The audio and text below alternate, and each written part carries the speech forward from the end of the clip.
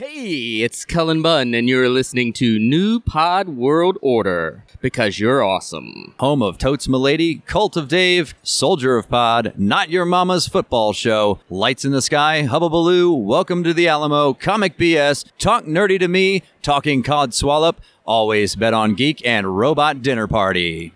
Hey, I'm Alicia Witt. I'm Daniel Portman from Game of Thrones. I play Podrick Payne. I'm Ellipses, and you're listening to the Talking... Okay. I'm Mark Bernard, and you're listening to the Talking Codswallop podcast on the New Pod World Order Network.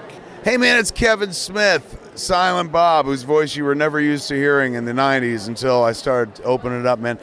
And that's because I'm a podcaster, and you're listening to a podcast, Talking Codswallop, right here, man.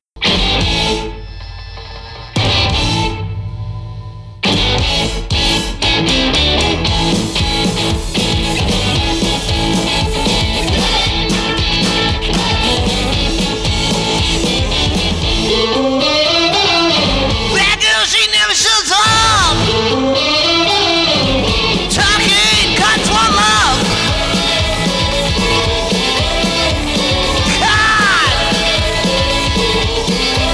Codswallop.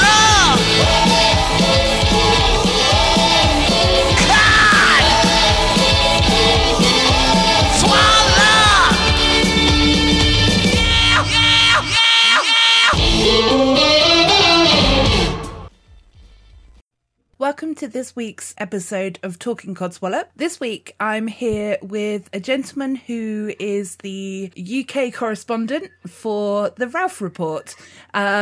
His name is Steve Ashton. Say it like it is, Gemma. I'm a bad joke writing hack who's managed to persuade his way onto a leading podcast. I've managed to huckster my way onto it. Well, well, somebody had to. So, well, hopefully I'm repping the UK in an okay fashion. You are. You like seriously does make me giggle every time that you come on. So, oh, thank you. That's all right, no problem at all. I'm completely freelance with an emphasis on the free. Yeah. Oh, well, that's good, but it's still a good platform for you to be heard about, really. Well, do you know what, Gemma? If I'm not getting paid, then there's no expectation about producing anything remotely of quality. So it's a win-win, I guess, for both Ralph and I. But I was going to say, he did help me. He did comp me a ticket to go and watch Hollywood Babylon, because I was in the States a couple of weeks ago on business, and I thought, well, I'm here for the weekend. I might as well fly over to LA to go and watch the show. So Ralph very happily comped me, and I got to say hello and hung out backstage, and got to say hi to Kevin also, which was really nice, for maybe 2 minutes in the parking lot after the show before he shot off home. I was actually going to ask you about going and watching Hollywood Babylon. I was very envious, because it's something that I would absolutely love to do. Yeah, did you see the show when they came to London a few years ago? I didn't, unfortunately, right. No, because a friend of mine actually got married over the dates that they were here. Right. So, yeah, sadly, friend had to come first. Priorities, so. Right? Yeah. Well, but I'm pleased to say we're still friends. Imagine if I wasn't friends with her anymore. Right, no, absolutely. That would have been gutting. And it's I don't know if you saw the message that Kevin put out on Facebook Live, that's he's saying that he's feeling much better and he's on the road to recovery now. But obviously, having a big scare like that certainly puts things into perspective. And Kevin Smith is a very deep thinker, so it was really nice to sort of get his just get some update from him, because as somebody I'm assuming you're a big fan of his too, right? Absolutely, yeah. To be completely honest, yesterday when I found out, I think I went onto Twitter at work, which I'm technically not supposed to do, but there you go. I did it at about 11 o'clock, and that's when I found out. And it's almost like my heart just jumped into my throat, I was like, oh my God. Yeah, and I think, for me, I'm a big fan of his output, right? His movies and the podcast and all that sort of stuff. But for me, I think the thing it's his whole kind of philosophy of, why not, of going out and creating and, doing something. And I assume he was one of the inspirations behind you doing this show. Yeah, he was, absolutely. Yeah, listening to his podcast, but also just listening to him speak as well. And the fact that he says it's such an easy thing to do, and he's right, it is an easy thing to do. As long as, well, you don't even need to have somebody to talk to. You can just sit and talk to yourself, as I have done on other on other episodes. But of course, it's nice to actually speak to people because you kind of get that instant feedback, don't you? Yeah, exactly. I mean, I sit and talk to myself all day long anyway, but that's just me on my own in my flat. But so it's nice for me to be involved with, to be here on this podcast and also be involved with the Ralph Report, because it's just something, an extra little bit of sort of creative, a bit of a creative endeavour that, you don't always get the luxury to be able to do in, sort of day to day. So I feel tremendously honoured and very lucky to be, like I say, to have persuaded and cajoled and conned Ralph into letting me do a couple of 5-minute segments every week. Yeah, you did well. How did you actually sort of start the ball rolling with that? So I used to work full time in radio. I do little bits and pieces now and again and voiceover stuff and all sorts of little things like that. I make podcasts for businesses and different things like this. So I obviously heard that he'd lost his job at K-Rock. Yeah. I did a very similar job to him in commercial radio here in the UK. So I sent him a note straight when I'd heard it and said, look, I really empathise. Something very similar happened to me. Like one day, because I was working on a radio station. I'd been on the same one for about 3 years, and they wanted to have a bit of a change around. So, of course, the people on the big contracts who were friends with all the management, they weren't reorganised, but I was reorganised. And it was almost a carbon copy, although I hadn't been there 20 years. But it was almost kind of a carbon copy of the situation that Ralph had been in. I was told basically one day I was shit canned and that my services would no longer be required, which is I didn't have a family at the time, but I could really empathise with just how devastating that could be. Particularly the role I think that he had on that show, right? Because I think he was pretty much the go-to guy for, right, we need something funny for this bit. Please come up with something. And that I kind of had that role in when I was in radio as well. So, like I say, I really empathised with him. I sent him a note saying, look, something almost exactly the same thing happened to me. And whatever you do, I'll be listening in, tuning in, or downloading. And I probably, like many other people, suggested, what about doing something on Patreon? And funnily enough, he did. So I wrote to him about 6 or 7 times to the point when I was going, this is coming off a bit creepy now. But I always prefaced it by saying, look, I hope I'm not coming off as creepy, which is always a way to show that maybe you are actually thinking you're creepy. But so no, I wrote to him 6, 7 times with just a few ideas and said, look, I'd love to do something or not. It's entirely obviously up to you, but I can provide some of the UK sort of spin on things because he's a big Anglophile, right? So he loves his James Bond and his Doctor Who. So I said, and he said, yeah. So we set up a call. We had a chat. I was instantly incredibly nervous, and we spoke for about 20 minutes, or rather, I spoke for about 20 minutes with complete verbal diarrhea, and then came off the phone and thought, oh shit, he's going to think I'm nuts. He's not going to want to do anything. I just blown it, and then I felt really bad and beat myself up emotionally for about a day. And then we set some time up, and right from the start, it kind of instantly, he said, I like your stuff, I like what you've done. I tried to, as much as possible, kind of do it in a sort of similar vein to how he runs the Showbiz Beat parts, with a little bit of story, a bit of opinion or whatever. Yeah.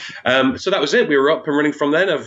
We speak twice a week, and it's always it's other than seeing my kids, it's the highlight of my week. Oh, yeah, absolutely. And it does. You know what? You can kind of tell in a way. You can hear the sort of the happiness and the excitement in your voice as you actually record that segment. Yeah, absolutely. And it helps that a couple of weeks ago we got very drunk together at the Hollywood Babylon show. So we kind of had a little bit of bonding there. But I just think, I mean, you've spoken to him, Jem. You had a great interview with him. Thank you. He's just an incredibly friendly, fun person. Yeah, absolutely. To be honest, I realised that he was going to be a friendly person anyway. Yeah. But I didn't realise he was going to be that friendly. Yeah.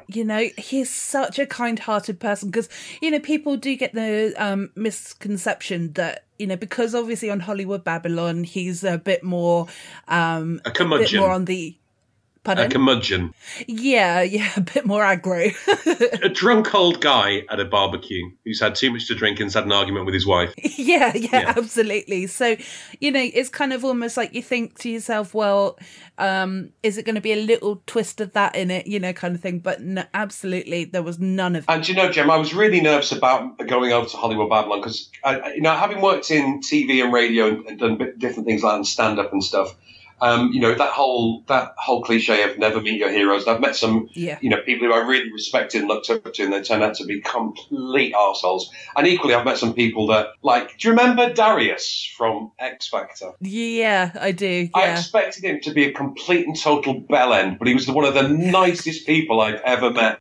It was I was introducing him at this big concert that we did every year, and he was just the sweetest, nicest guy. And I really wanted to dislike him, but no, he was really lovely. Conversely, some of the people you imagine were going to be nice were just total arseholes, like Blue, for example. Remember those? Yeah, I do remember them as well. So, well, all of them, they were arseholes. Yeah. And in particular, the one who's got the high voice. I can't remember his name.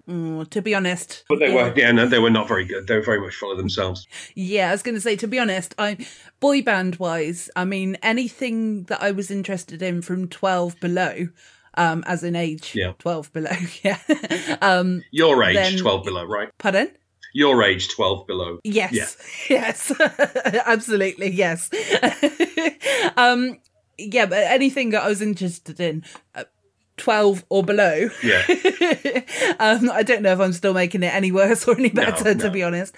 Keep digging. Yeah, I kind of got memories of sort of like Boyzone, NSYNC, who I met Joey Fatone on the do you know the Impractical Jokers? Oh, I love it. Yeah. Yeah. So I actually went on the Impractical Jokers cruise. Oh, really? Oh, wow. Yeah. That must have been a lot of fun. It was a huge amount of fun, to be honest. And Joey Fatone was actually on the boat. Yeah. And I've got this cheesiest look on my face as I'm meeting him.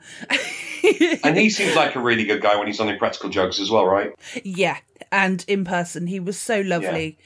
He had the time for everybody. And are you going on the next one? I know they've got one coming up. Is it next year now? Yeah, it's in February. That one is from Tampa, Florida to the Bahamas, I believe. Right.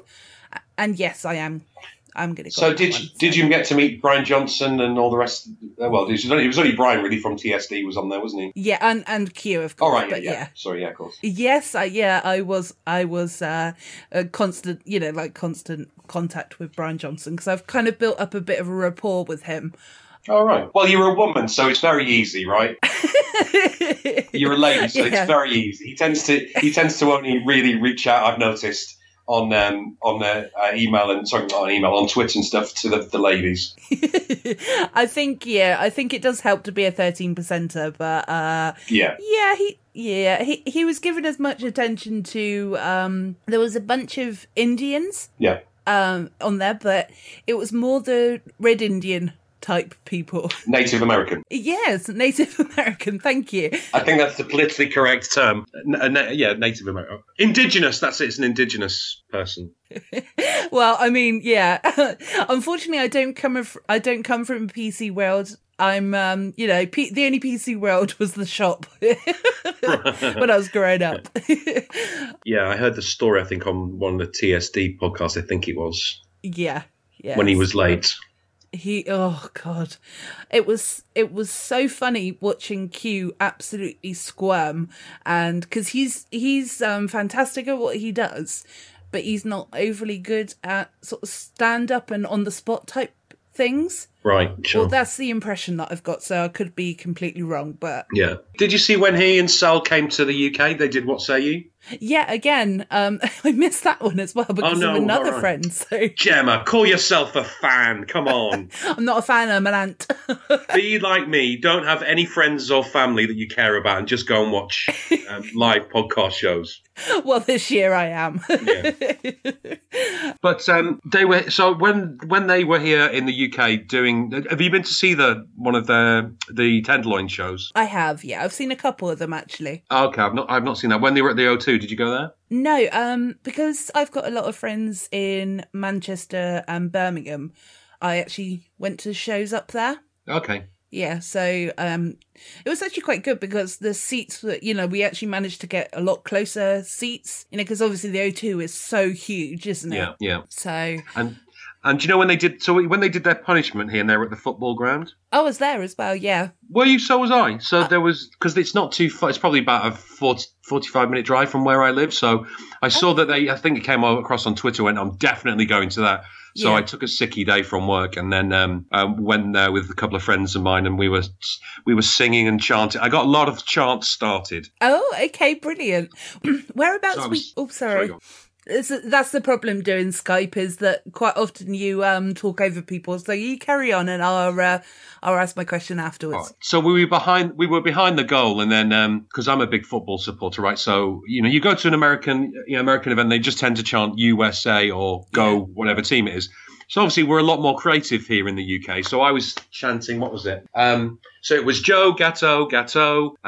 You fat and you're very slow. Your belly is made of dough. Joe Gatto, Gatto. And everyone started singing along with it. So I got that chant going. And the Staten Island.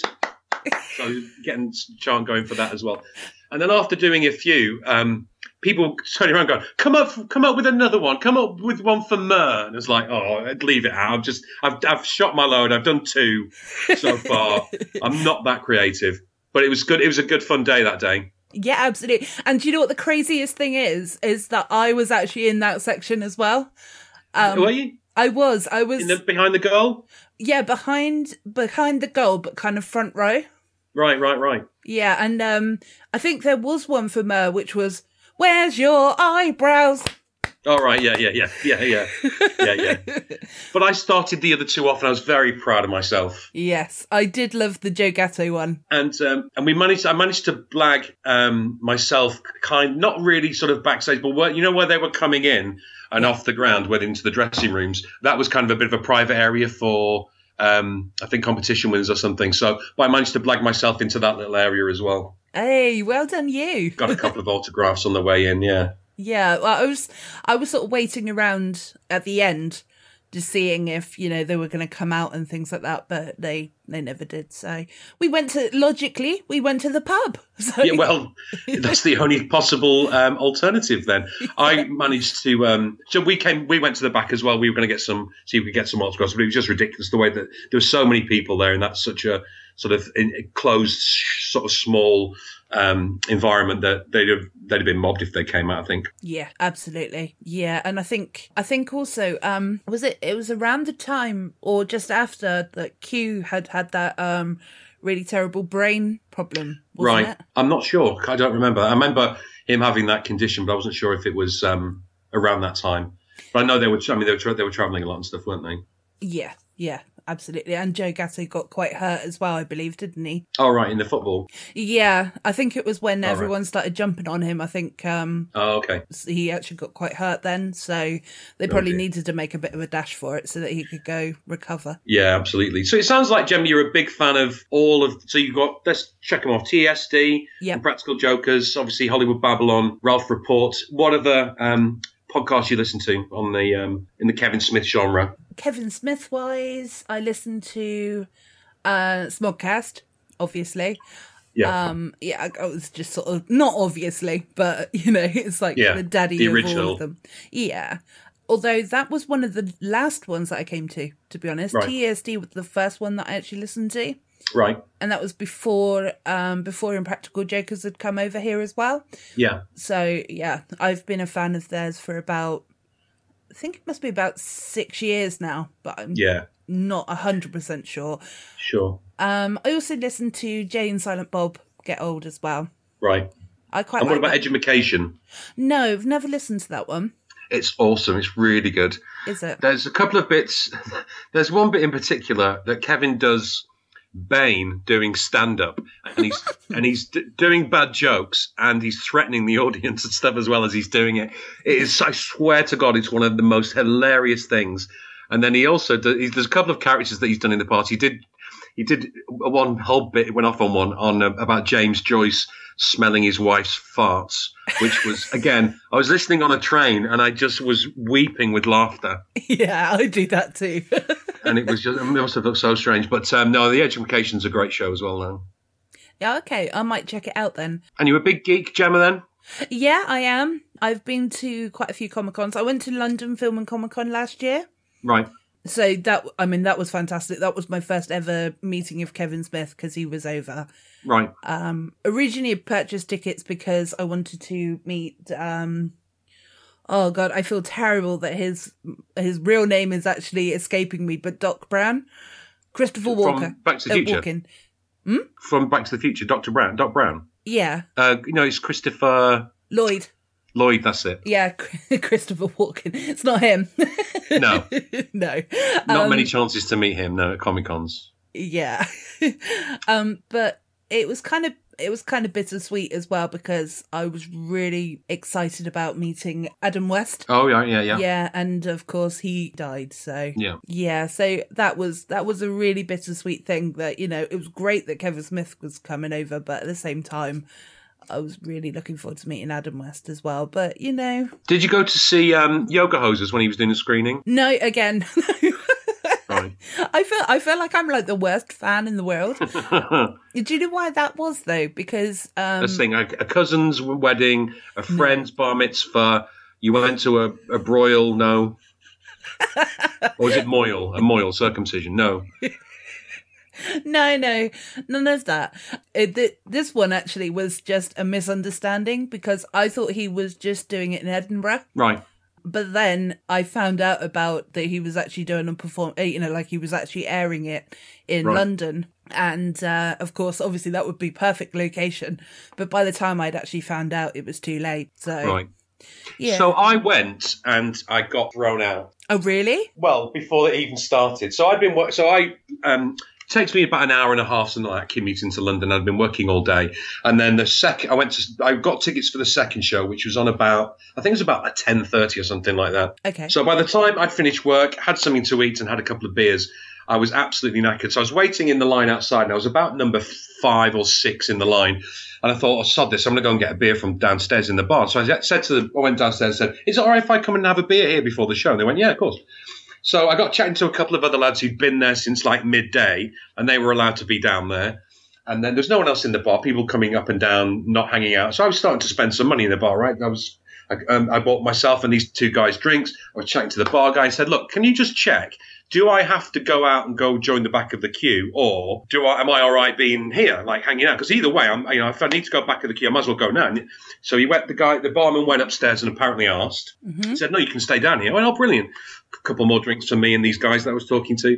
So by the time the first show was letting out, this lady came out and said, right, everyone has to get out of the bar now, everyone. And I said, I'm with these 2 guys. She went, no, you're not. I know who those guys are. She was basically being a bit of a bitch. And I said, well, I've spoken to the bar guy and he said I could go up. I said I could stay here. She went, no, you can't. And by that time, people were coming in.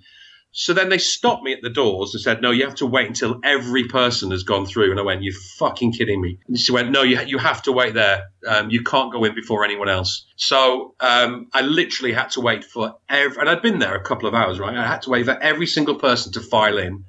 And then as I was going in, I muttered something under my breath I called one of the people on the doors a name under my breath. But because I'd had a couple of beers, it wasn't quite under my breath. It was more over in his face. But it wasn't really that. I wasn't being aggressive. I just went, oh, you, or whatever.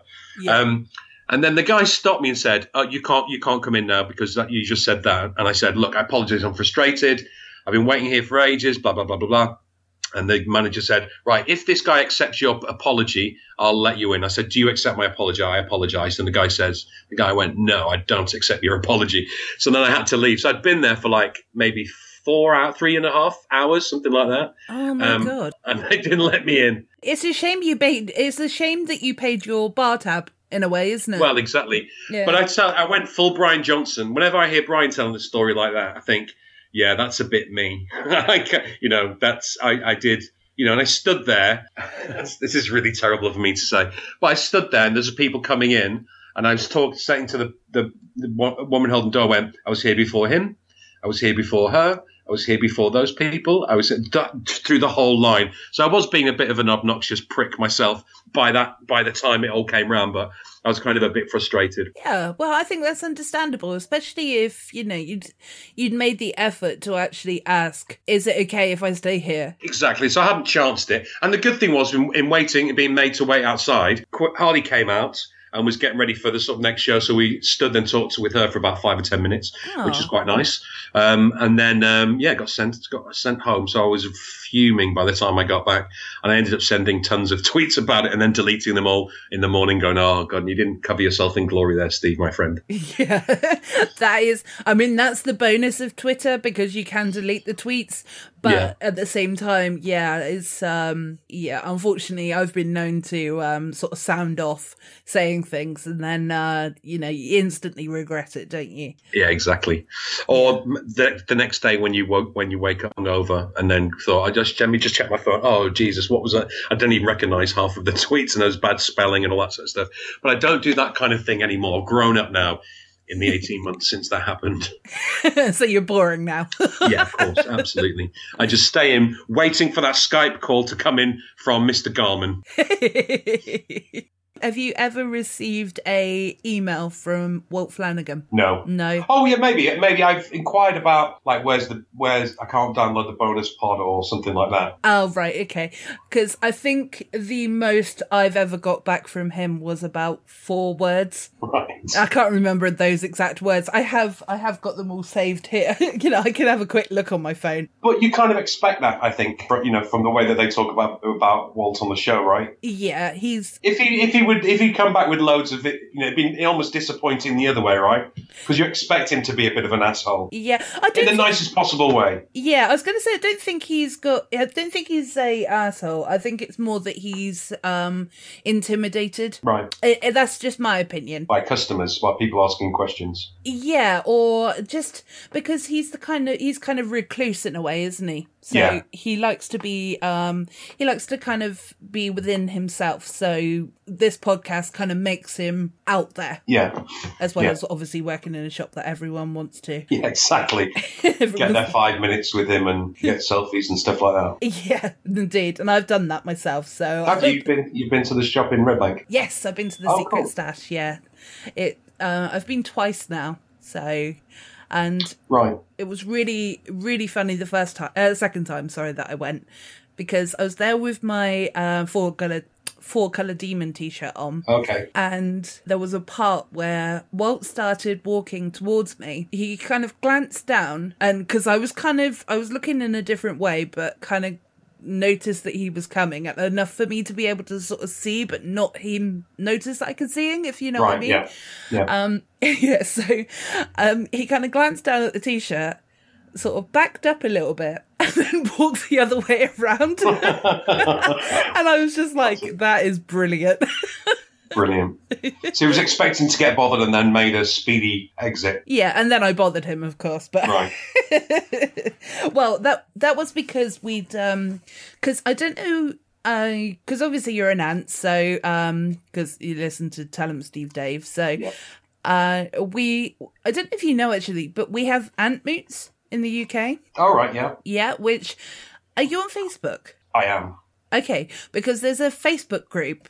So if I can add you into that if that's something you're interested in. Yeah, that'd be good. Yeah, so basically what we do is we all get together, meet up. We tend to meet up regardless of if the guys are over, or because we just want to meet up basically and have a drink. Yeah.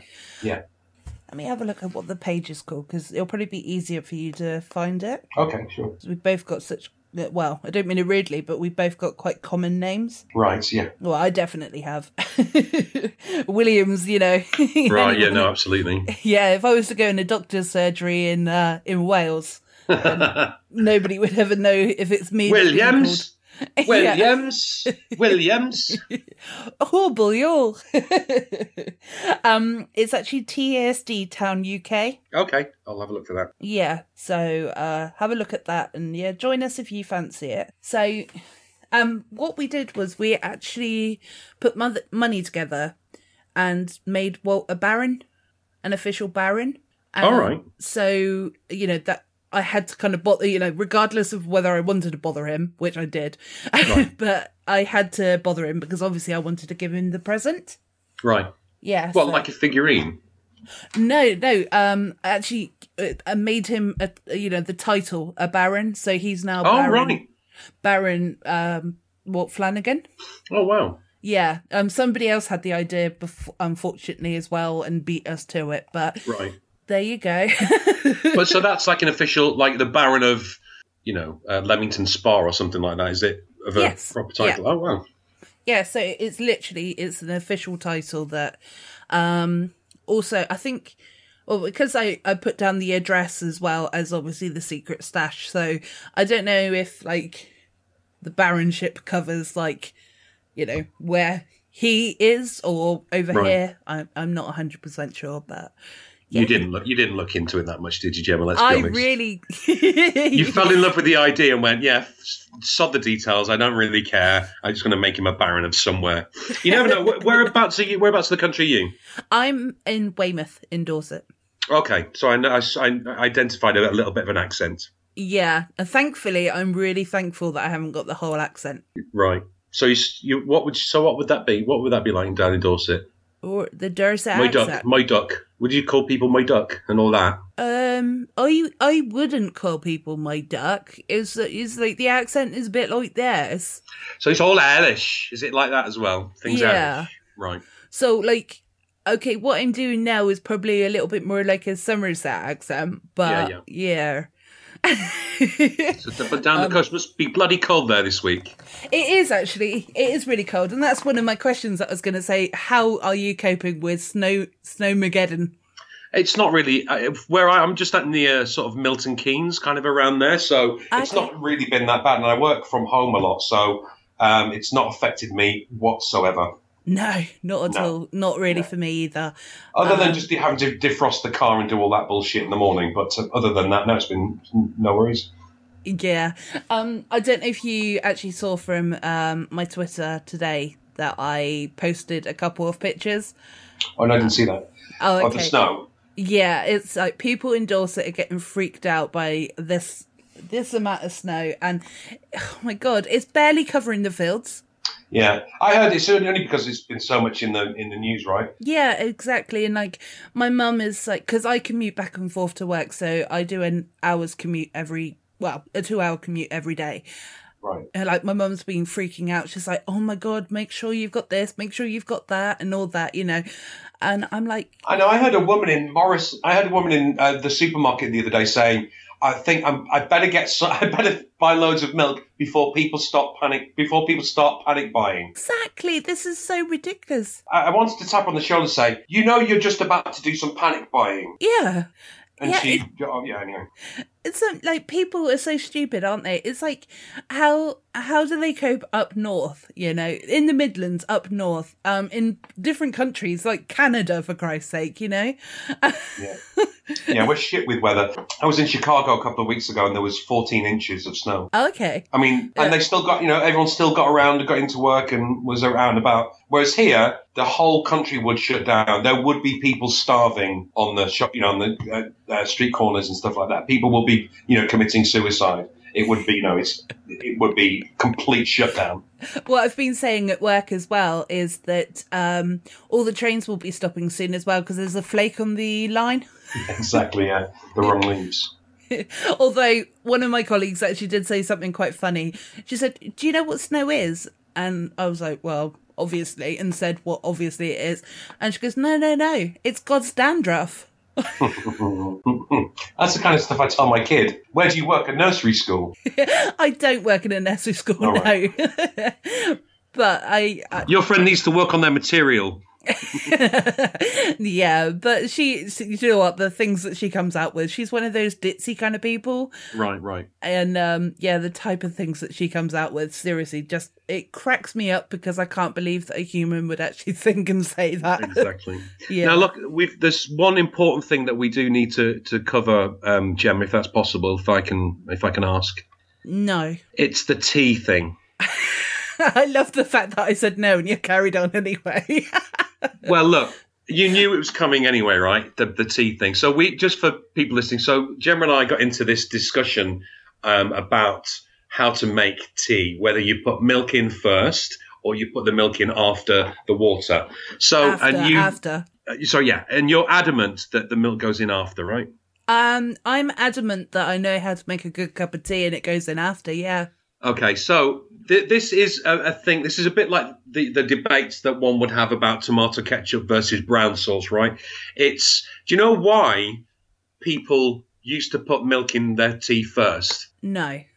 So the reason, and this is according to Fortnum and Mason, their website, it's because in the early days of tea drinking, when it first came over from India and China and places like that, we only had poor quality cups and poor china. So people, and they'd have little hairline cracks in them. So if you put hot water into a cup that was cracked, it would split the cup, right? So it would fall to pieces. And then what happened was, as people got more, as people got wealthier, certainly the upper classes, they were able to afford better china, right? So they would put their milk in second rather than first. And it was only sort of working class and northerners and, poor people like me and my generation, well, not my generation, but certainly my compatriots and brothers, the workers, put their milk in first because they had dodgy dodgy china. Okay, so basically, right now, the conversation is between you being a pauper and me being a wealthy, rich person. You're a posh southerner, and I'm a rough northerner. Where are you actually from, then? Because you're not from the north, are you?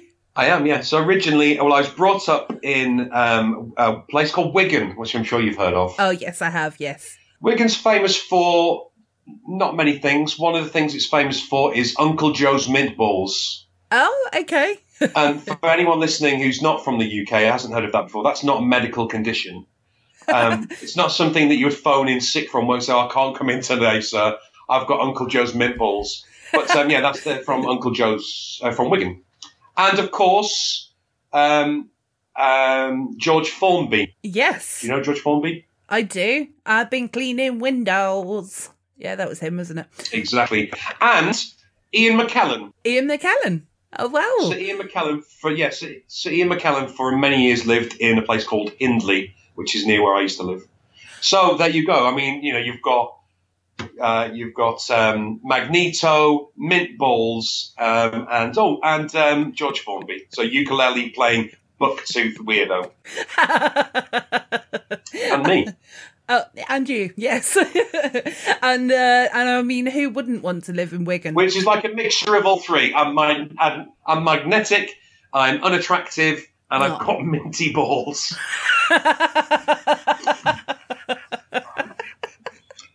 But only when I confuse the shaving cream with toothpaste or apples, or mint sauce. Yeah.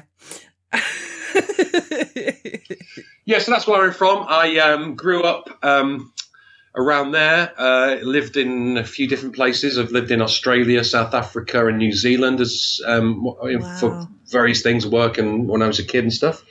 And yeah, so I'm very envious because my last episode that has just dropped, I actually spoke to one of my friends who is based in New Zealand. Oh, great. And it would be an absolute dream to go over there. And, it's kind of the, funds aren't really going to be able to make it at this point in time. But at the same time, it's definitely would be something that I would save up for. Well, I'd love to go back because I was there when I was a kid, right? So it was, it would have been in the mid-1980s. And New Zealand in the mid-1980s would have been like Britain in the 1950s, right? So it's like that we had two TV channels. One of them stopped at, I think it started at midday and stopped at 7 o'clock. And the other TV channel just basically showed repeats of Prisoner Cell Block H. Do you remember that show? I've heard of it, but I don't think I've ever seen it. It's about an Australian women's prison. So that was the only entertainment there was because, of course, it's a very outdoorsy kind of place. And, you go out and play outside all day. So me and my family weren't kind of used to that. Having just had Channel 4 just started on the UK terrestrial channel. So we had 4 channels now. And I went over to New Zealand and there was 1.5. Oh, wow. So that was a bit of a culture shock. Yeah, so I guess, but it meant that you had to go out and, experience life. Well, the worst thing was about it was that we packed up all of our stuff into a big container, and then it got shipped to New Zealand. Right. So I was without any toys and stuff like that. So I was like 11, 12. So I was madly into Star Wars. So I had all the Palatoy Kenner Star Wars stuff, like the Millennium Falcon, all that stuff. And by the time we got to New Zealand, we'd been there nearly just under a year, and we decided to come back because my sister and my mum didn't like it there. So we had to pack up all our stuff again. And by the time we were just about to leave, our stuff just arrived, nearly a year later. But by the time we got back into the UK, I'd fallen out of love with Star Wars. So that stuff's still, well, not with the movies, but certainly with the toys. That stuff's still in my mum's loft. Oh, but I bet you it's worth a fortune. I don't know. My sister keeps threatening to go in there and raid it to raise funds, and I keep telling her, just because she didn't keep all of her Cindy dolls and Barbie dolls and all that sort of stuff doesn't mean she can get her mitts on mine. Yeah, exactly. Because I got, do you know what, I haven't got a clue what's up in our loft, to be honest, but I know I had a lot of the He-Man and things like that action figures. Yeah. Yeah, so because I've always been a bit of a tomboy, but I've also got an older brother as well, so it's kind of like, like when I was younger, I probably played with his stuff as well as my own. Yeah. So yeah, I've also got like all the little Sylvanian families as well, which I hear are actually quite worth something as well. So. All right. Okay. Yeah. You don't have any Beanie Babies stashed away because the value of those is just not existent anymore, is it? I don't know. Yeah, I don't think I have got any of those, but yeah, to be honest, I've never really looked into it because I've never actually ventured up into the loft to find out what I've actually got up there. So, yeah. You might have a whole separate family up there. You never know. I could, yeah. A bit like, Bart Simpson. Exactly, yeah. Yeah, like his twin. It could be you could have a deformed twin. A previous conjoined twin might be up there. You never know, Gemma. I never know. Then you'd have someone to do your podcast with on the reg, right? You could have you and your mutilated, deformed, conjoined twin do a podcast together. Yeah, I could do. I'd pay on Patreon to listen to that. Yeah, I definitely would too. Also, just going back to Patreon very quickly as well, because I don't understand Ralph's obsession with the Spice Girls. Do you really like them? No, I can't stand them. Good. No, but there just seems to be lots of stories. Like Ed fucking Sheeran seems to be in the news all the time. I can't stand him either. But yeah, no, I think, yeah, so the Spice Girls, no, but I know Ralph's a big fan. So I always know that if I put in a story about that, he'll definitely play it. Yeah, definitely. But yeah, I don't get it. I don't. As I say, I don't think they were you into them when you were younger, when you were a kid? Yeah, maybe when I was a child when they first came out. So, the first songs I think was "Wannabe," wasn't it? Yeah. Yeah. So I did like them. But then from the age of about 13, 14, I actually got into heavy metal and rock music, and that sort of, that kind of like indie music sort of led to, heavier stuff. So yeah, that's why from earlier when I said about boy bands, I don't really know who's who because I kind of went completely off the planet, when it comes to pop music. So you went via the indie route into heavy rock. Who were your indie bands you liked? I know Idlewild were one of my favourite bands. Oh God! But then the bands that I know that the bands that really sort of were my main bands that I loved. So this was more when it was kind of like the heavy metal route. Was Slipknot, Korn, Marilyn Manson, but I can't stand him now. Right. Is that based on that story that Ralph told? No, well, based on just his attitude in general. I went to Download Festival a couple of times. Yeah. Well, I've been loads of times, but just like a couple of times he was there. And first of all, he was like an hour late on stage. Right. And he was the headliner that year, I think. And the reason why he was an hour late was because the people who were performing with him had upset him, so he'd gone off in a little strop. Right. So And then when he came on stage, it was kind of like, you expect a massive performance from him, or I always have. Yeah. And it just wasn't. There was nothing there. He's just a massive bellend. Yeah, right? yeah, basically. So, that was kind of disappointing. Like, the first time I saw it, it was very disappointing because it was kind of like my 13-year-old self was excited to see him. And then the second time when I actually saw him, I was there for about 10 minutes and I was just like, who else is on? And I think Skindred were on in a different, in one of the tents or something. Who? Skindred, they are they're kind of like a rock metal band, but they're kind of like almost Rastafarian type sound to them as well. Right. Yeah, so it's SKINDRED. Let me get so a Rastafarian thrash metal band. Yeah, look, I'll play one of the songs for you. Okay, because I can't imagine Rastafarians getting the energy up enough to play music that quickly. Yeah, it's kind of, when I say Rastafarian, I think I'm trying to think if I'm. You're not being politically incorrect again, Gemma, are you? Probably. With your Red Indians and your Rastafarians. Yeah, but the thing is, I don't care.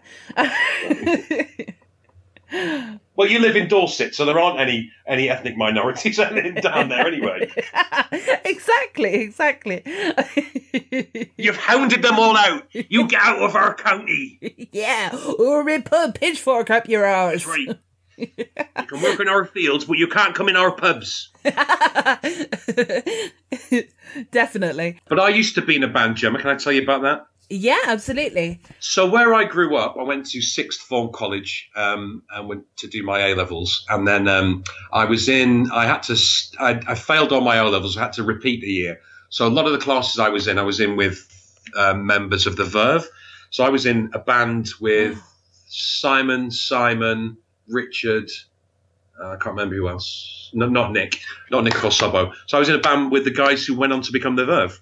I was the drummer. Wow, I used to love them too. Yeah, I was shit, so they kicked me out. Oh, bless you. No, I was bad though. But they went on to become a couple of them big drug addicts, which was not great. But drugs don't work. But it was really nice to see them. Sorry, I was just going to say because the drugs don't work. Yeah. Yeah, exactly. They do, but the next day you feel shit. I mean, that's one of the big problems about heroin, apparently. It's very Moorish. Okay. I don't know. I don't do drugs, so. No. But so it was really nice to see, because when I left college, I hadn't stayed in contact with them or anything. So it took them a few years, obviously, to get big. And then one of their songs came on the radio, and then there was an interview, and I thought, bloody hell, that's Richard Ashcroft. Yeah. He was as obnoxious knobhead then as well as he is now, but I think he's a bit more calmed down now. But he was definitely an obnoxious knobhead when he was at college.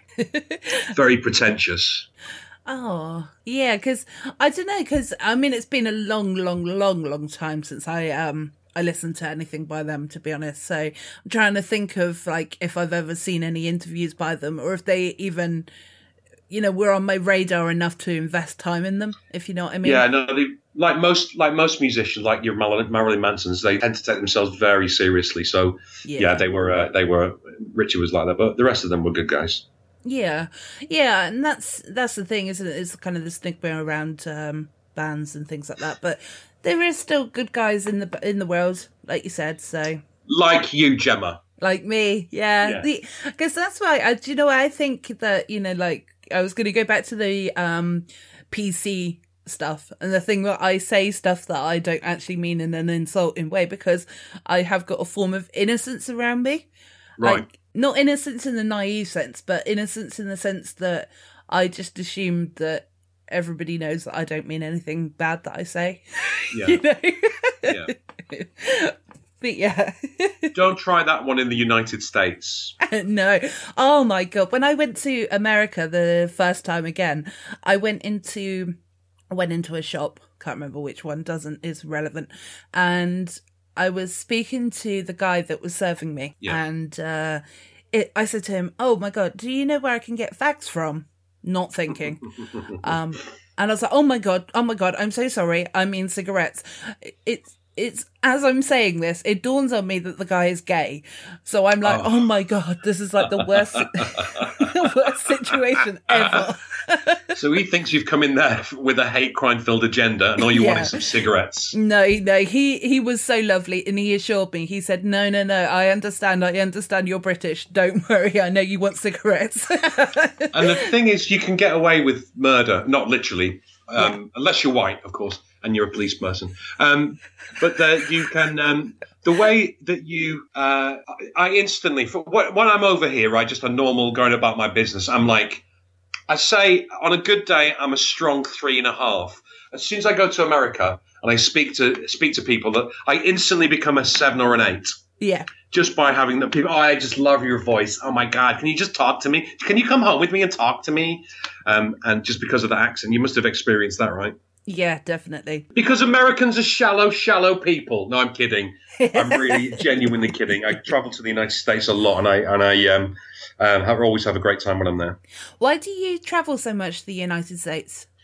I have a number of wives across the Midwest. I've got a couple in Chicago, and then basically I'm like a Mormon, so I have many wives. Right. Okay. So obviously you've got to pay towards the childcare and things like that. You've got to see them, otherwise they start to forget who you are. And it was this whole internet scam I got involved in. No, so I just travel there for doing bits and pieces of work. So I do lots of different things. I always joke that I've had more careers than Barbie, but I do bits of corporate training and all sorts of different things, as well as, bits of radio and TV voiceovers, and I make e-learning and I make little films, corporate stuff. So I do a ton of different things. So that's mainly why I go there. It's good that it gives you opportunity to travel, but I bet there's probably not a lot of the cities and places that you actually go to that you actually get to see. Exactly. So so when I go there, I don't actually go to Chicago, because that's, so it's a very cool sounding kind of place. I'm actually in a suburb of Chicago, miles out of Chicago. So it's like going to fucking Burnley, or you know what I mean, or someone. Not there's anything wrong with Burnley. It's funny actually, because I was going to say Dudley. I was going to go Dudley. Yeah, exactly. It would be like going to somewhere like that, or Vauxhall, in London. But it's great. Obviously, being able to come see different parts of the world, in particular, where I don't have to learn a different language, and everyone thinks you're charming. Although I did nearly get into a fight one time I was there. I went to watch I'm a big wrestling fan, right? Mainly from the 80s and 90s, the Hulk Hogan's and your Rocks and Steve Austin, not so much anymore. Yeah. But when I was there once, there was an opportunity. They were at the All-State Arena, which was near to where I was staying. So I went to go and watch the WWE Raw show on a Monday.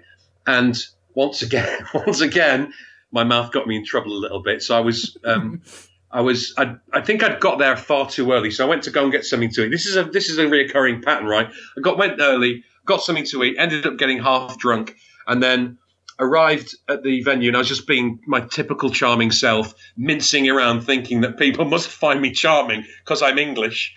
And then I ended up getting into this argument with this guy I was sitting next to, because I was trying to be cheeky and charming to his wife and his kids. And I was saying to the kid, well, who's your favourite wrestler? Oh, he's rubbish, and all that sort of bit of banter. But the guy, being from Chicago, kind of took offence and he called over the security guys and said, "Sir, this man is touching my child," in a really loud voice. I was going, I only ruffled his head, like giving him "Hey, you little rascal." But this guy went crazy, so I ended up making my apologies and leaving. And scarpering, yeah. Again, I seem to do this a lot. Oh, well, one day you'll learn. Hopefully. One day I'll learn, and then I'll be dead, I think. It'll just be on my deathbed, and someone will say, you're a bit of an asshole sometimes. You weren't entirely blameless with that infraction. But, yeah, I tend not to be able to keep my mouth shut sometimes. No, well, as long as you apologise, I guess, at least you tried to make it up to the person that you've upset. Exactly. And then, spend the rest of the next few weeks drowning in self-loathing and self-hatred, as most of us English do. Yeah. Yeah, do you know what? If I ever upset anybody, because, like I said, I don't ever intend to upset anybody unless I do, and then people know about it. But, right. It really, really hurts me if I actually upset somebody that I care about. It's it's something, like you said, we take it on board, don't we? And we no one's going to. Yeah, exactly. No one's going to beat you up more than you beat yourself up, right? Yeah, exactly. So, so we're very clever like that, us Brits, aren't we? I think we are. We're very good. Keep it all in and take antidepressants. Yeah, exactly. Or drink heavily. Yeah, or both. Yeah, exactly. Yeah. Not a good combination, but sometimes we do, yeah. No, it's like, take a couple of antidepressants, have lots to drink, and then the next day you wake up and you feel a little bit worse. So you take 4 antidepressants to counterbalance the fact that you drank. This is something you have experience of, Gemma. Maybe, yes. Yeah, I know how you feel. Did you have any specific questions you wanted to ask? Well, I was just going to get onto, if you don't mind, the Black Panther topic with Tesco's. Of course. Yeah. So, obviously I sent you the article, but I don't know if you read it, did you? Or... I did. Yeah. Fucking Dark Panther, what is all that about? I know, but that, again, is, I feel like... Tesco have been in such a bad limelight, and just in case we've got any US listeners, which I believe I have, Tesco's is like basically like the equivalent of a Walmart type place, so it's for get groceries and things. But it's a supermarket, Gemma. They have them over there too, darling. Oh, okay, cool. I wasn't sure if they called them supermarkets. So, so it's a supermarket, and they've had a lot of bad press lately. In the last couple of years, like serving horse meat for in burgers. God, what haven't they done lately? It's all sorts of stuff, really, isn't it? So it's just like things like how they screw over their produce providers and that kind of thing. Yeah. And they're just it's a typical sort of big business fucking things up now and again on a grand scale. Also, they're really expensive as well, aren't they? In comparison to, say, Asda or, I think Sainsbury's is probably about the same, but they're quite an expensive shop. So, but this week they are apologising because they put out a Black Panther costume, and they very, very stupidly called it a Dark Panther costume. Now, I'm going to give them a bit of credit on this. I think Tesco are trying to be politically correct. They're trying not to upset anybody, and by doing that, they've completely done the opposite and pissed loads of people off. Yeah. Because it's that movie's pretty much the biggest movie, or going to be the biggest movie of the year, most likely, and it's just an amazing thing, and people are so proud and happy of the messages it gives to women and to people of colour, and all sorts of other issues, just around. The appropriation of natural resources and all that. There's tons of good messaging in it. And I think what they've tried to do potentially is somewhere in a meeting someone said, we can't call this a Black Panther. People are going to get offended by it. We're going to have to say, call it dark. Call it very, very dark grey panther. That's been done by some idiot in a committee, right? Yeah, absolutely. And do you know, that was the first thought that I had as well, that Tesco are really trying to sort of keep with the standards, like you said, and just absolutely failing miserably. Royally fucking it up. Now, if they'd have like gone through and not stopped there and started to call things like dark currant and dark berries, then you can kind of go, right, this is a bigger problem. But just that one single thing, calling it Dark Panther, they've royally fucked themselves over. Yeah, because I wonder if they'd have just like taken away the colour aspect completely and just put Panther. I wonder if it would have been like kind of the same effect. Well, when you think Panther, what do you think of a Black Panther, or do you think of a pink one? They got spots? No, that's Cheetah, isn't it? Yeah, no, I think of the Pink Panther. So yeah, you see that could have caused all sorts of different confusion there. Yeah, do you know what? Actually, when I said a pink one, I didn't even associate in my brain Pink Panther, and then I was like, hold on a minute. Yeah. So, yeah, exactly. That's the word of search. Yeah, exactly. So you'd have had people in droves turning up. People in droves would have been turning up expecting to have, the rinky-dink panther completely the wrong colour. So, yeah, I think they've definitely made a mess there. Yeah, they definitely have. So the statement that they made to Newsbeat, I can't believe that Newsbeat is still going. I know, right? It just feels like such a 80s program. Yeah, it does.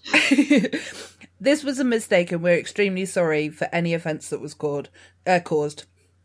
We are correcting the description of this product on our website and are reviewing our processes to ensure this doesn't happen again. When they say reviewing their process, I mean they're going to shit can someone for making the mistake. Yeah.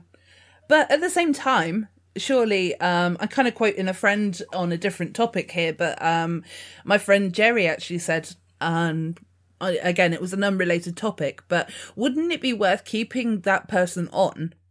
Because you know that they would never make that mistake again. Absolutely. It's like the principle of you don't know how to be a good business person unless you've made a company bankrupt. You know what I mean? So you learn to avoid that, which must make Donald Trump an incredibly good business person. Yeah. Let's not talk about him though, yeah? No. No. We've also got a listener question as well, so I don't know if you've seen it. Oh, okay.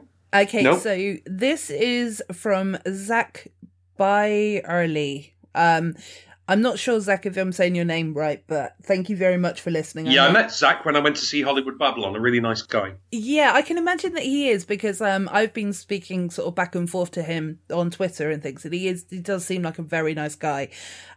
Just so that everyone knows his Twitter handle, it's ZACKBYERLY.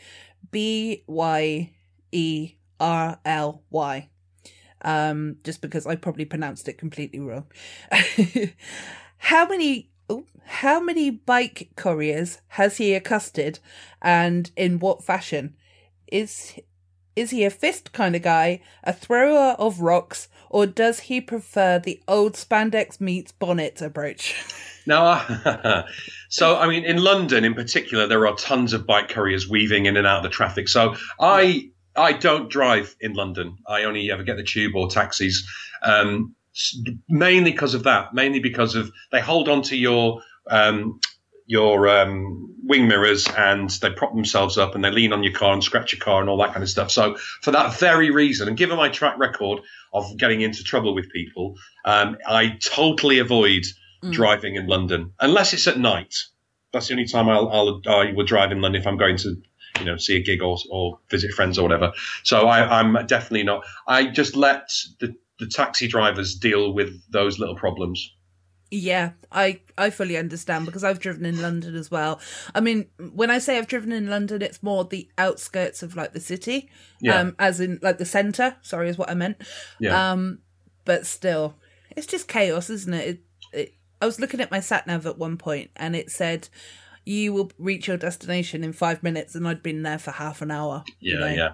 Well, I tell you what, though, Jem, it's not anywhere near like it is in Delhi. So I was in Delhi in September, and it is unfathomable how anyone gets around that country, because the congestion and the way that people drive, and they're constantly leaning on their horns. Yeah. So much so that they had the government asked there to be a daytime ban on people using their horn, because they literally would just sit there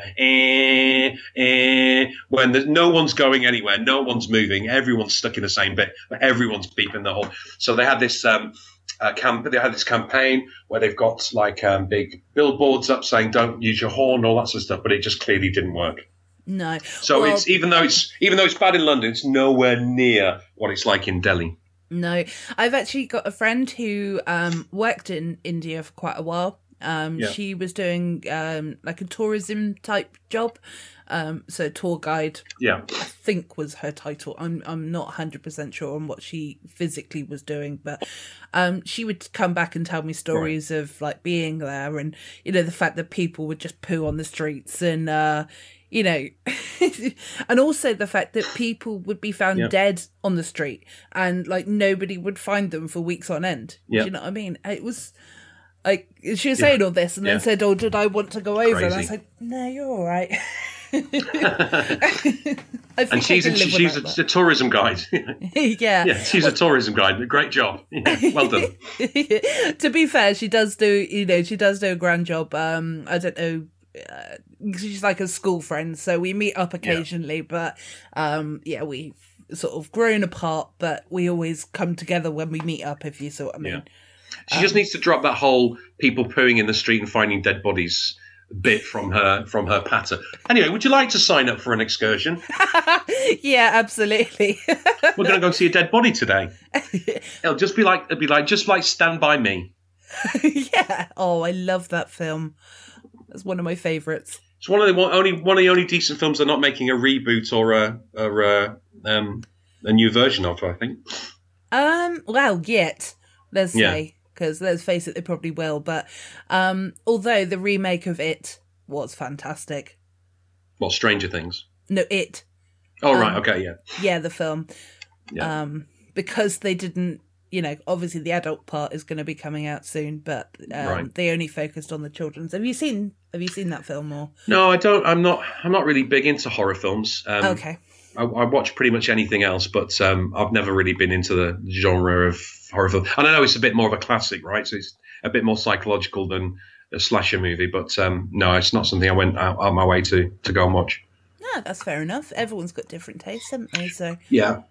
Plus, most of the time, I've got two daughters, right? So I've got a 7-year-old and a 14-year-old. So we'll either go and watch like the big blockbuster stuff for the older one, and I'll go and watch every Disney, Pixar, animation, Paddington, whatever. I'll go and watch all that stuff all the time because it's a really easy afternoon, so I can have a little sleep in the cinema, and the kid watches the film, and then we come out and go, "Oh, wasn't that great?" And she'll go, "Dad, you were snoring." Oh no, I just dropped off because I'm tired. But it's one of my favourite places to sleep is in the cinema. Yeah. But the kids always know that if we go to the cinema, stick Dad on the end near the wall, and so he can lean his head against the wall and have a nap. Yeah. Makes me sound like a really terrible dad, doesn't it? No, not at all. It just sounds like you're a very, very tired person. It's also being in the cinema. It's that closed environment. It's dark. It's warm. It's like being back in the womb in many ways. Sticky on the ground, smells of popcorn, just like being back in the womb. Yeah, although I disagree the fact that it's warm, because quite often the air conditioning comes on and it's absolutely freezing. Yeah, they are these days, right? They're starting to do that a lot more to keep assholes like me awake so we don't fall asleep and ruin the picture for everybody else. Yeah. Well, there's I may be responsible for that whole thing. Yeah, it's you. Oh my God. I have to wear 4 layers to go to the cinema. And I don't even feel the cold very often, so that's quite impressive. Yeah. Oh, sorry. I keep thinking that I lose you. Am I losing you? Yeah, you keep cutting out. Yeah, you keep cutting out and going a little bit Stephen Hawking. Oh, okay, cool. I hope it gets picked up so I can edit that in. Yeah. But yeah, I was just going to say very quickly about the cinema.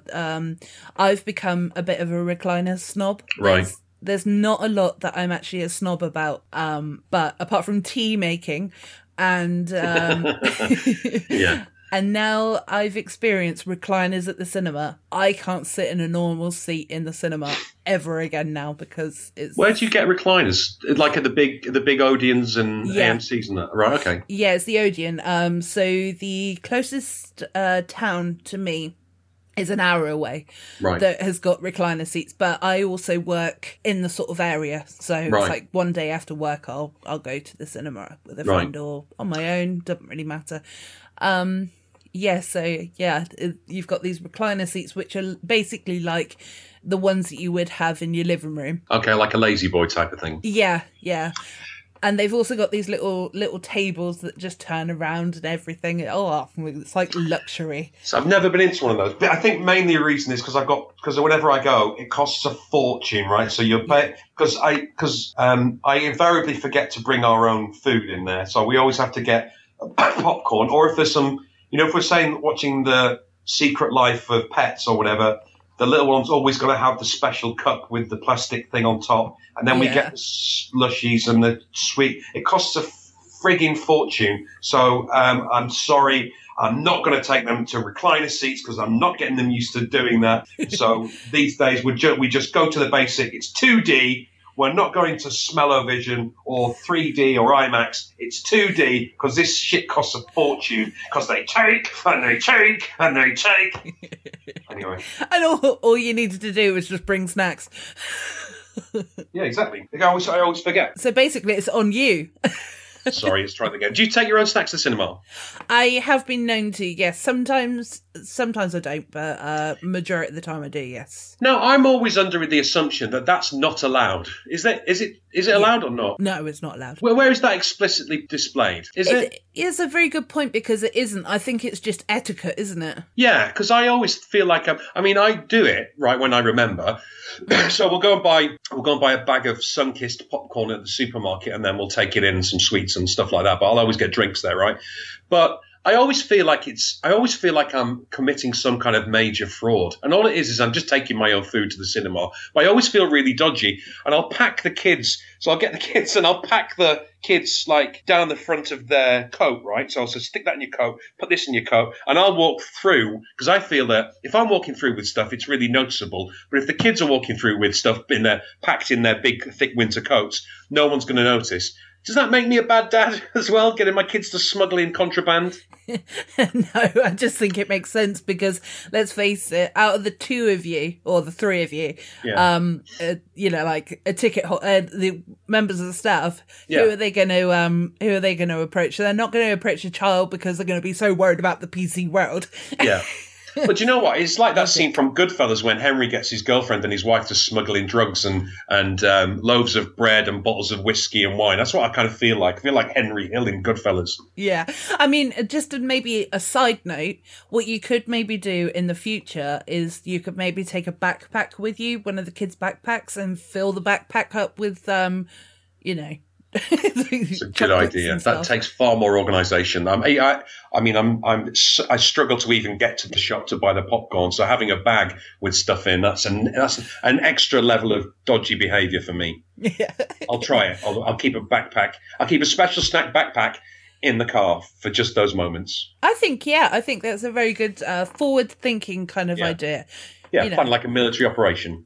Yeah. And all then you can save, well, actually you save quite a lot. So I'm not going to mock you for saving money at all because, I love saving money. Costs a fortune.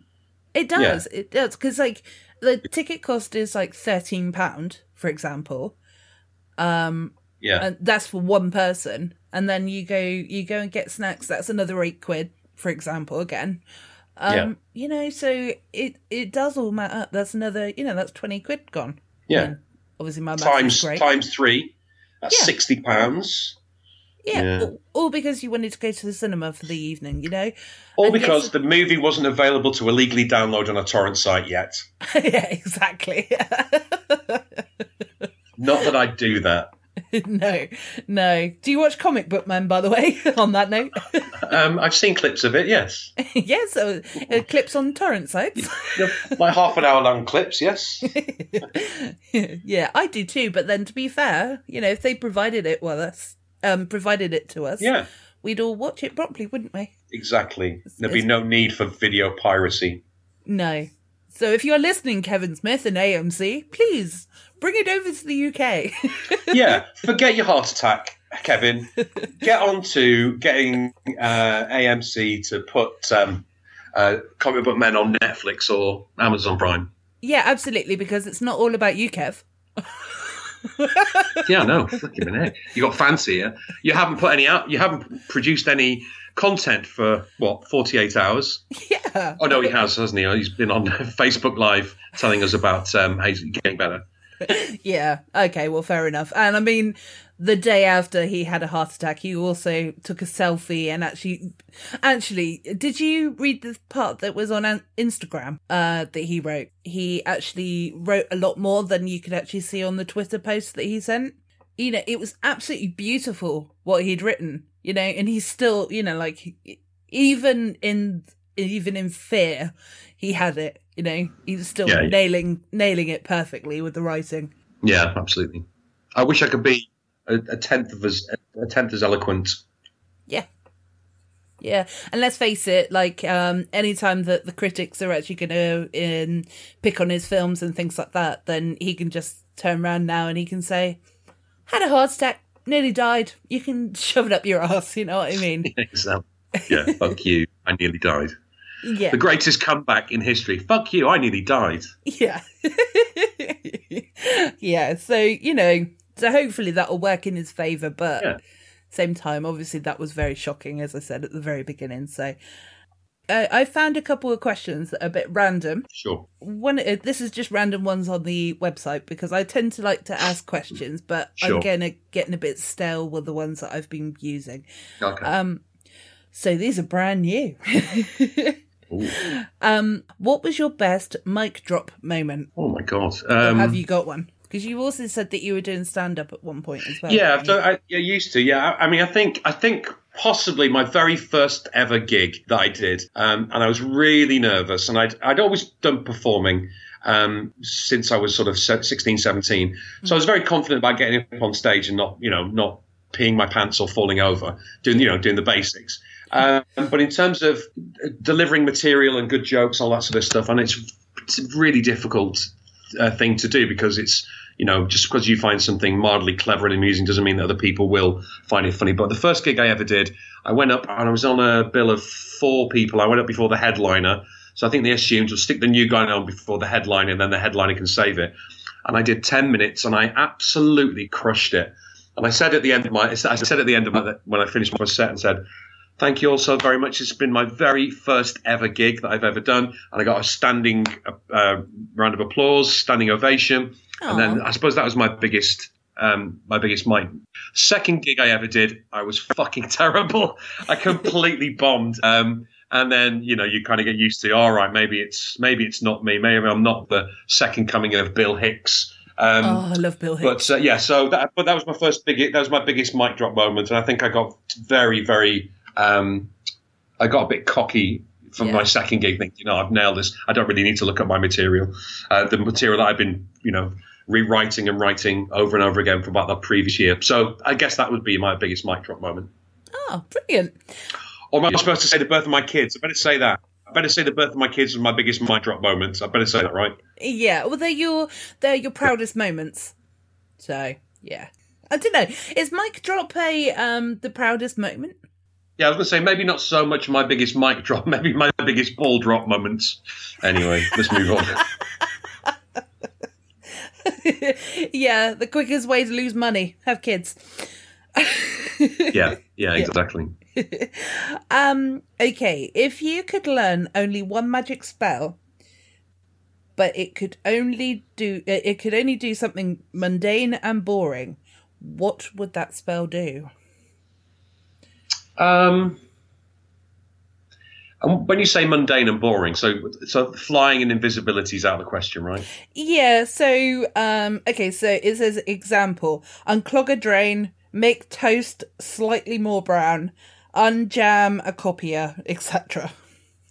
Right. I'm going to say, go to the bathroom at night. Yeah, I was going to say go to the bathroom at night without peeing on myself. Oh, yeah, that would be good. Which I do far too often, not intentionally, but it's just when I get to the bathroom, I never turn the light on. I always try and use the light from another source, or like the hallway or my room, because I don't like to put too many lights on. And invariably, I'll miss and end up peeing on the seat or myself. So the ability to not have that happen. Well, I mean that's quite an ability. So. Yeah, and I'm getting older. I'm getting older now. I was going to say, Gemma, I'm getting older now, right? So that type of thing happens more frequently these days than it used to. So I am, up a couple of times in the night. And can I be impolite and ask how old you actually are? I'm 46, 47 in April. Oh, okay. Oh, April. I'm an April baby as well. When's your birthday? Are you a Taurian? No, I'm not. I'm 28th. Okay. So you're only just not an Aries then, because I'm Aries. Yeah. I'm 2nd of April. All right. Yeah, very close to being a April Fool's baby, which is kind of ironic. Yeah. Okay. Also, when I asked my question about spells, I also then thought, are you interested in Harry Potter? No. No. Okay, so you wouldn't have gone to Harry Potter Land then. No, but it is near me. It's in Watford, so it's literally, I think, something like 3 stops down on the train. And I keep promising to take my kids there, or the little one at least. And every time I go, oh yeah, let's go to Harry Potter, the Harry Potter exhibition thing in what? Do you mean that one in Watford, the studio tour? Yeah. Yeah, so I always think, let's go do that. And then I look on the website and it's like, if you can forget booking tickets for the next 6 months, it's like there are only certain limited spaces, right? So I always go, sorry, I can't. I forgot to get tickets. Yeah. So why do you ask? Have you been there? No, I just wondered if you had been, because it's somewhere that I'd like to go. So I was going to say if you'd been there, then what was it like? But obviously you've never been, so no, you can't help. No. But I expect it's very good. I mean, I think my little one is too young still to be into the books and stuff like that. Yeah. And the older one's far too cool for school, so she wouldn't want to go. Yeah. Yeah, but at least with the little one, she can actually watch the films, can't she? So yeah, and then go home and tell her mum that Dad let her watch a scary movie, and then I'll receive a dozen texts from her mum saying what a terrible shitbag father I am. Oh, which is generally how it goes. Oh, bless you. Well, don't do that then. In that case, I won't. But although the I don't know, Philosopher's Stone isn't that scary, is it? I don't know. I'm not looking at it through a seven-year-old's eyes. So, I think that like the Death Eaters and some of that kind of stuff, the imagery to that might be a little bit disturbing. Having said that, I mean, we have watched a couple of them, and I always get her. So she's quite clever in that she knows about the 3-act structure. So I'll always go, oh no, Daisy, that man's going to get killed and this is going to happen. She goes, no, it won't. It'll be all right at the end. He's the hero. So she'll always kind of, so I always kind of do that. So she knows not to be upset that, this isn't real life kind of thing. I'll always go, oh, Daisy, I don't want to watch this. I'm scared. She'll go, I'll look after you. And she puts her arm around me and says she'll look after me. So that started off when we were watching Toy Story. And Buzz Lightyear's nemesis, I can't remember the guy's name, Zurg, is it, or something? I said, oh, no, It's Zurg. And she'd walk up to the TV and she'd shake her fist at the TV to protect me. Oh, well, she sounds amazing. She's good. She's a stroppy little madam, but she's great. Yeah, I think most girls are. Yeah. It's not going to get any better. Don't get me started on that. Why do you think I've been single for 7 years? I was going to say, unfortunately, as well, you've got a teenager lurking as well, haven't you? So Gemma, it's not just lurking; it's the eagle has fucking landed. Oh my God! I won't go into it in case she listens to this podcast, but I swear, anyway, I better not say, but yes, no, it's a delight to be on life's journey with someone going through many emotional changes and getting to know themselves. We went to see, have you seen this TV show, The 100? Yes, I have. I quite enjoyed that program. So there was a convention sort of meet and greet type of thing a couple of weeks ago, and we went to see that. So we went to this hotel in London where there was this convention. I was expecting like a Comic-Con type of thing with loads of people in cosplay and loads of different panels and stuff, but it was just for this one TV show. And there was maybe 7 of the actors from the show there. And you could go and meet them and have your photos taken. And you could go and meet them with 2 of them together and have your photos taken. You could go to a Q&A. You could go to them and have 3 of them with a photo taken. You could go for an autograph session. And essentially, I don't know how much I spent hundreds of pounds just on this one TV show, 7 actors in a hotel in London for the weekend. We stayed over and there was a disco in the evening and stuff like that as well. And I was struck by how many, what's the best way of saying it? How many lesbians there were there.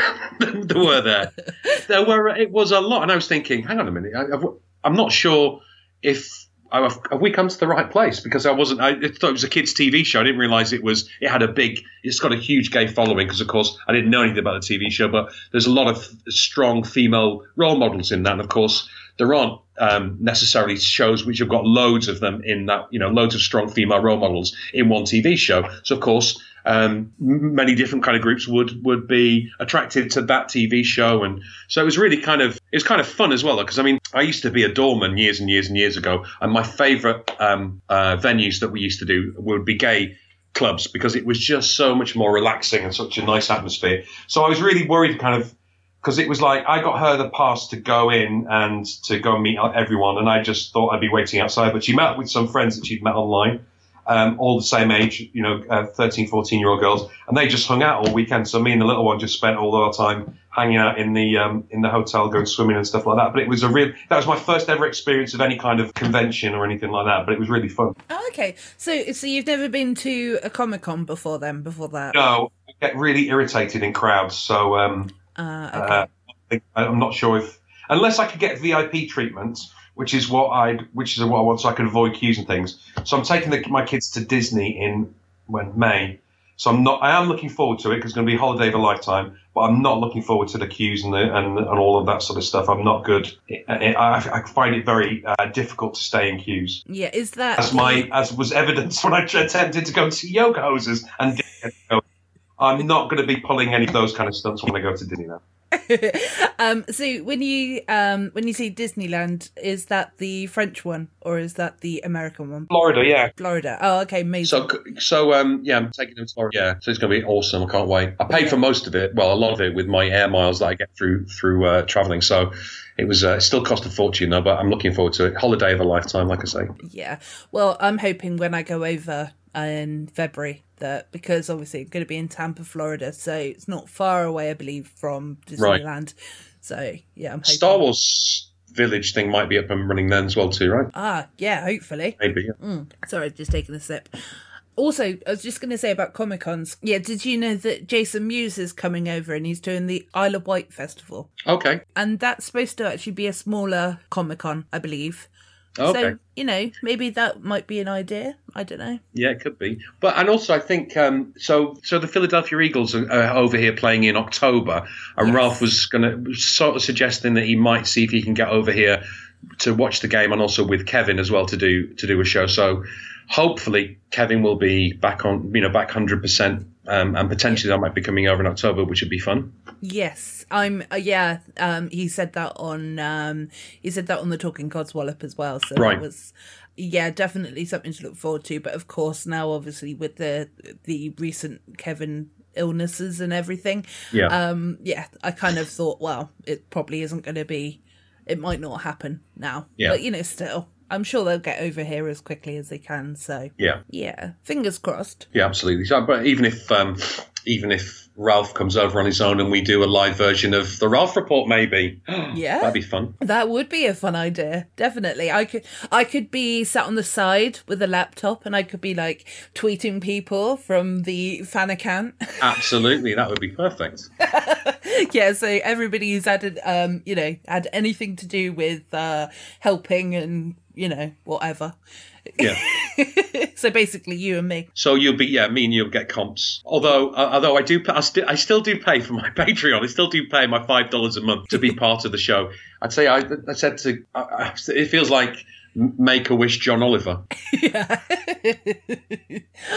Oh, yeah, but I believe, like, you'll probably think as well that I don't mind paying that. Yeah, no, exactly. But also, if, like, when you convert it as well, it's probably about £3.50 a month. It is, yeah. It is, yeah. But it's about 16 pence a day, I calculated. Oh, wow. So, I mean, you can either get cheap baked beans or listen to the Ralph Report. Yeah, exactly. Okay, you might get more substance from. No, actually, you probably get everything from the Ralph Report. Yeah, exactly. And less wind. I was going to go off on a tangent, and then I realised that, I need to learn when I need to stop. Right. So I think we'll leave it at that with the questions now. I just wanted to say thank you ever so much for recording this episode with me. It's been lovely getting to know you. Yeah, you too, Gemma. It's a real pleasure. You're doing a great job on this podcast. I admire your spirit in getting up and doing something on your own. A few years ago, I was trying to start something myself with a couple of friends, but they were really unreliable and flaky. And I thought, maybe I'll just do one on my own. But then I thought, no one's going to really want to listen just to me rambling on. But I think you do a great job, and particularly all the stuff that you do for the fan sites, the fan accounts for Tell 'em Steve Dave and the Ralph Report, obviously. Yeah. Thank you so much for asking me to come on and have a nice chat with you. It's made a nice change for me in the evening to be sitting talking to somebody intelligently rather than watching crap on TV or on my computer. Or one of those torrent sites. Yeah. Or, crying in my bedroom on my own type of thing. So it's been a nice change. Oh, don't cry. No. Only tears of joy. Okay, well, that's okay. As long as you have tears of joy today, that's fine. Yeah. Yeah, well, thank you for coming on as well, because, you're a very good guy, and, you've given me lots of... I don't know how to take positive feedback very well, so I really appreciate that, though. It's so funny. Thank you. And thank you. You're doing a great job. And I've listened to all your episodes, so I think you're doing an amazing job. And so thank you very much. I was very flattered when you said, would you like to come on my podcast? And I thought, is she sent this to be my mistake? Does she mean me? So I felt very flattered. So thank you. You're welcome. No problem at all. And so for people who are going to be interested in following you on Twitter, where can they find you? And also like social media, anything that you'd like to give away, basically. Yeah, Twitter. I mean, I don't really use Facebook that much. But so Twitter's good. Yeah. So at Steve Ashton. Yep. I managed to get on to Twitter 10 years ago. So I was able to snap that handle at my actual name rather than it being, having to put in underscores or the reels or any of that sort of stuff. So I was ahead of the game, Gemma, for the first time in my life. Well done you. And also, if you ever did fancy starting a podcast, I've got a network that I can highly recommend, which is the New Pod World Order, which this podcast gets aired from. So fabulous. There's a little plug for them there. But on a serious note though, they have done me proud. Awesome. And they've given me so much sort of inspiration as well to carry on. So thank you to the New Pod World Order. Is that what they're called? Yeah, New Pod World Order. Yeah. So if anyone is interested in actually releasing an episode, a podcast, hit them up at New Pod World Order, but drop the E on order for their Twitter handle. Awesome. There you go. So yeah, you'll be signing up in a minute, won't you? I will. I've been talking enough codswallop today, so thank you for listening. Coming this spring to iTunes, Stitcher, SoundCloud, and Google Play. The New Pod World Order proudly presents Cult of Dave's Death Tour, Death Tour, Death Tour, Death Tour.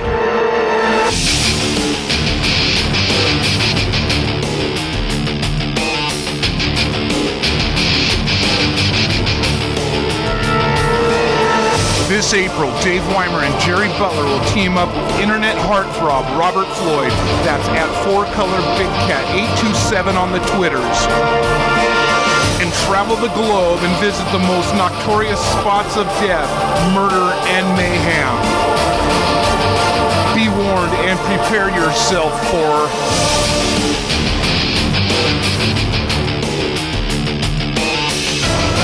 The Cult of Dave's Death Tour, Death Tour, Death Tour.